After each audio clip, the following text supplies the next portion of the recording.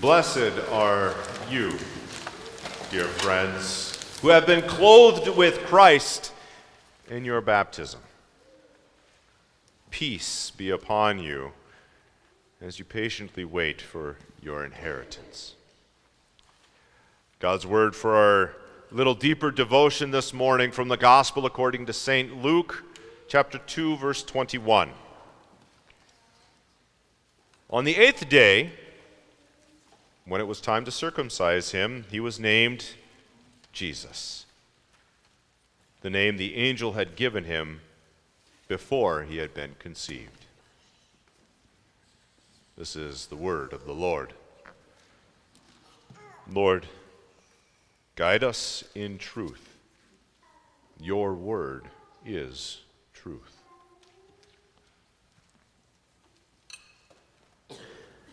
William Shakespeare wrote in Romeo and Juliet the phrase, "What's in a name?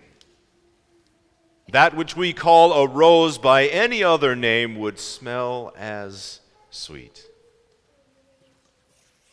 Now in that play, for those of you that don't know, the Capulets and Montagues fight for some long-forgotten slight.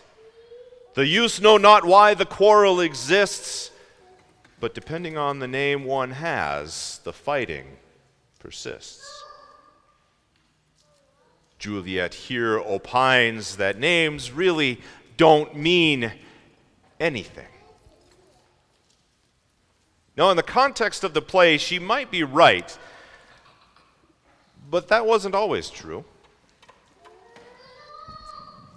The historical fact is that names used to indicate something about people.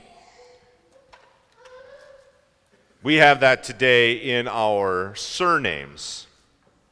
And so we love scouring Ancestry.com, finding out the jobs that our ancestors had that brought about our names. Like my name, Bachhaus. That likely would have been the family that minded the village ovens. It always makes it a little bit more fun to do this searching when your name has some obscure non-English meaning. It makes that journey and that dive into the setting of our ancestors really, really fun. And pursue that question of what might these people have done? And then, is it in my blood that I should do something very similar? It turns out that names can actually mean something. Of course, looking at Jesus, well, I'm sure you all can see it really does mean something. But it was the practice of the Jewish people at that time to have their boy children circumcised on the 8th day. There's nothing particularly special for this happening for Jesus on this day. In fact, it's entirely probable that on this specific day, when Mary's child was being brought forward to be named and circumcised, there were other children being circumcised and receiving this exact same name. There are other people that we encounter in Scripture and even in extra-biblical texts that have this name. And it's not really surprising to hear that either, because the concept of the name Yeshua is salvation. Coming from the Hebrew word Yeshua, meaning to save, salvation was never very far from the mind of the Jewish people. Their high festivals were all based on a great act of salvation that God had performed. Be it the Passover or the Day of Atonement, God brought about a release from hardships. And then there existed this promise of a coming Messiah that God gave after the fall of Adam and Eve. under the oppression of the Romans, the Jews of the last century BC and the first century AD were quite obsessed with this idea of a Messiah and salvation and a Savior. So names that constantly reminded them of their coming saving would have been and were common. The name on the parts of the parents was a wish, a hope, and a prayer. And we still have names that have that concept, don't we? Names that come with an idea that perhaps the parents wish the children to have. How many young girls over the years have carried the names of hope or joy, charity, Frieda and Freude in German, joy and peace. It is also the same for boys. The name Henry is Old English for ruler. The name Benedict, meaning blessing or blessed. For this reason, that's why my brother said that his second son would have the name Catch instead of Chase. This action with a young baby boy having the name Jesus was not uncommon. Except in one big way, as his birth was divine in origin. Conceived by the Holy Spirit, he need not be subject to the law. He was sinless from birth. Unlike every other child, unlike every other Jesus, for this child to be willingly brought to fulfill the obligations of the law, we witness this wonderful work of Jesus for us, even at 8 days old. Now that sets things a little different. Suddenly, this absolutely normal thing in an absolutely normal setting starts to take on a whole new meaning. This becomes part of the obedience that Jesus showcases his perfect existence in a sinful world. We see in the start of his obedience here not a hopeful well-wishing in his name, but a fulfillment of the promise of what that name means. God does save. And here he is doing it. Of course, we heard in Matthew chapter 1 that he was going to be given this name because he would save his people from their sins. And as he went about this work, he would be recognized for that and called Emmanuel, that is, God with us. And boy, was he recognized. When the purification time for Mary was over, she brought him to the temple to be dedicated and bought back. Again, the custom, normal Jewish thing of the time. As they were there doing normal Jewish stuff, on a normal Jewish timeline, with a normal Jewish name, Simeon came forward. And the Holy Spirit was upon Simeon, and when he saw this Jesus, he prayed aloud what has become known to us as the Nunc Dimittis. He prayed, Lord, now let your servant depart in peace according to your word, for my eyes have seen your salvation, which you have prepared in the presence of all peoples, a light for revelation to the Gentiles and for glory to your people Israel. And Jesus' father and Jesus' mother marveled at what is said to them, and Simeon blessed them and said to Mary his mother, Behold, this child is set for the fall and rising of many in Israel, and for a sign that is spoken against. And a sword will pierce through your own soul also, that thoughts out of many hearts may be revealed. These words of Simeon strike at the heart of the matter. This Jesus was different. This Jesus was unlike any other. He was the fulfillment of all the things that had been prophesied about the Messiah. It was him, the wonderful counselor, mighty God, everlasting Father, the Prince of Peace, as Isaiah named him. Or as we who know and see him for what he is, Emmanuel, God with us.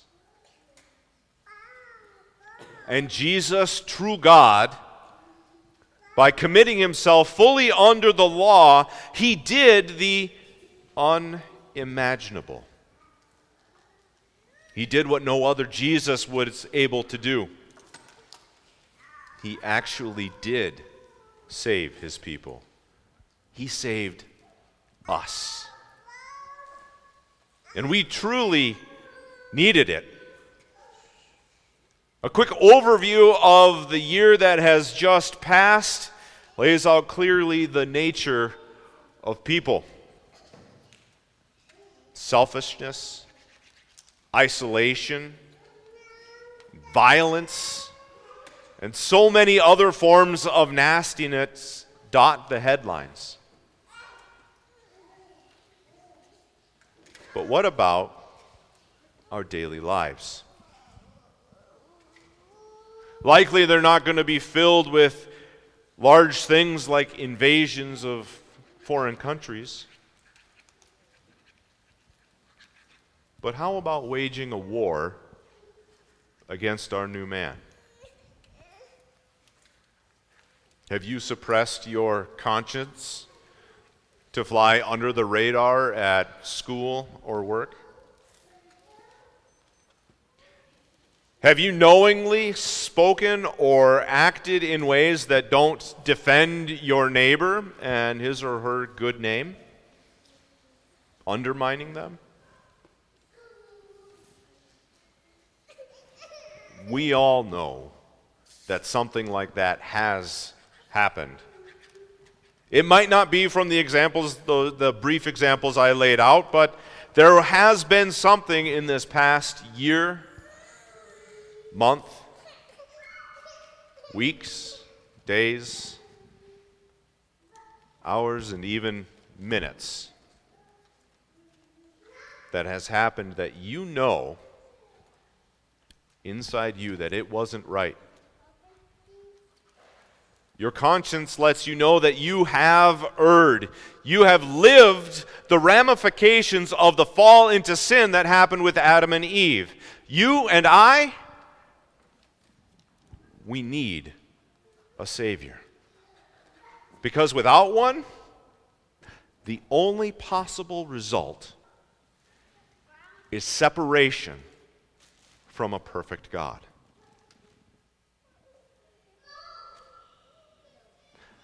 But in his loving wisdom and mercy,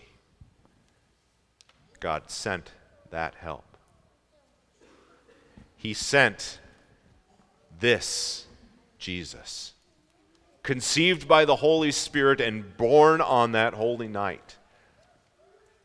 This Jesus, who in some wonder-filled way is both God and man. This Jesus, who began his obedience at 8 days old and carried it on perfectly until his death. This Jesus, who could not be held by the grave, who ascended into heaven and rules for the good of those who love him and who have been called according to his purpose. For this Jesus, that name, God saves, it wasn't a prayer. It wasn't a hope. It was a promise. That name really meant something. In this Jesus, there is an awful, blessed lot in a name. And it's pretty amazing that we get to ponder this name and this action of this Jesus right as we start a new year. We've gone through the celebration of Jesus coming. We've heard the kids recite the passages of prophecy that give the promises and the angels instructing what his name would be. We've heard the statement of the prophet Jeremiah that from the branch of Jesse a king would come, and he would be called the Lord, our righteousness. Our righteousness. Our King. We are his people. And how do we proclaim that? We take his name. We are Christians, Jesus followers. We have been connected to him in such a way that when God looks at us, he sees all the righteous acts of his only begotten Son and sees none of the misdeeds of our own sinful nature. We have been clothed with him. All of the acts of Jesus become ours through faith. We are connected to him through our baptism. See, in the Jewish times, one of the outward signs of them being the chosen people of the Lord was the male children being circumcised.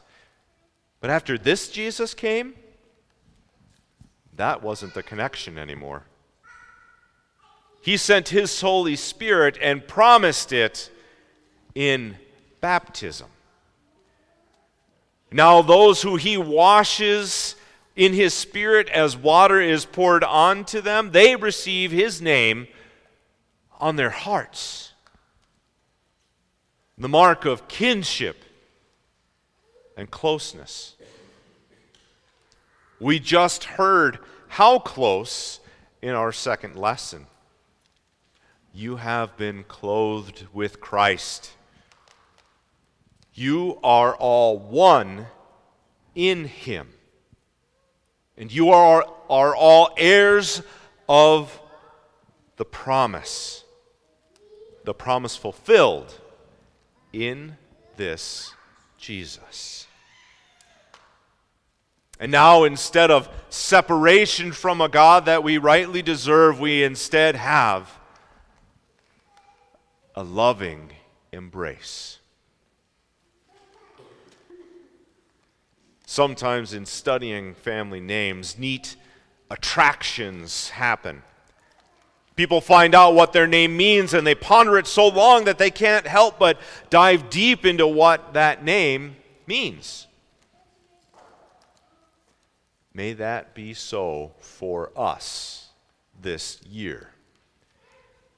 May you, Christian, ponder that. That is your name. Every day of this year and all the years that you bear that name, you are a Christian. Your name is his name. You bear his light and his message everywhere you go. He is the Lord, your righteousness. He is your Savior. He is the fulfillment of the promises of God from the beginning of time. Shakespeare may have been right about roses, but when it comes to Jesus, this Jesus, there is something in a name. Our salvation, our righteousness, our God with us and for us. Praise Jesus. Amen.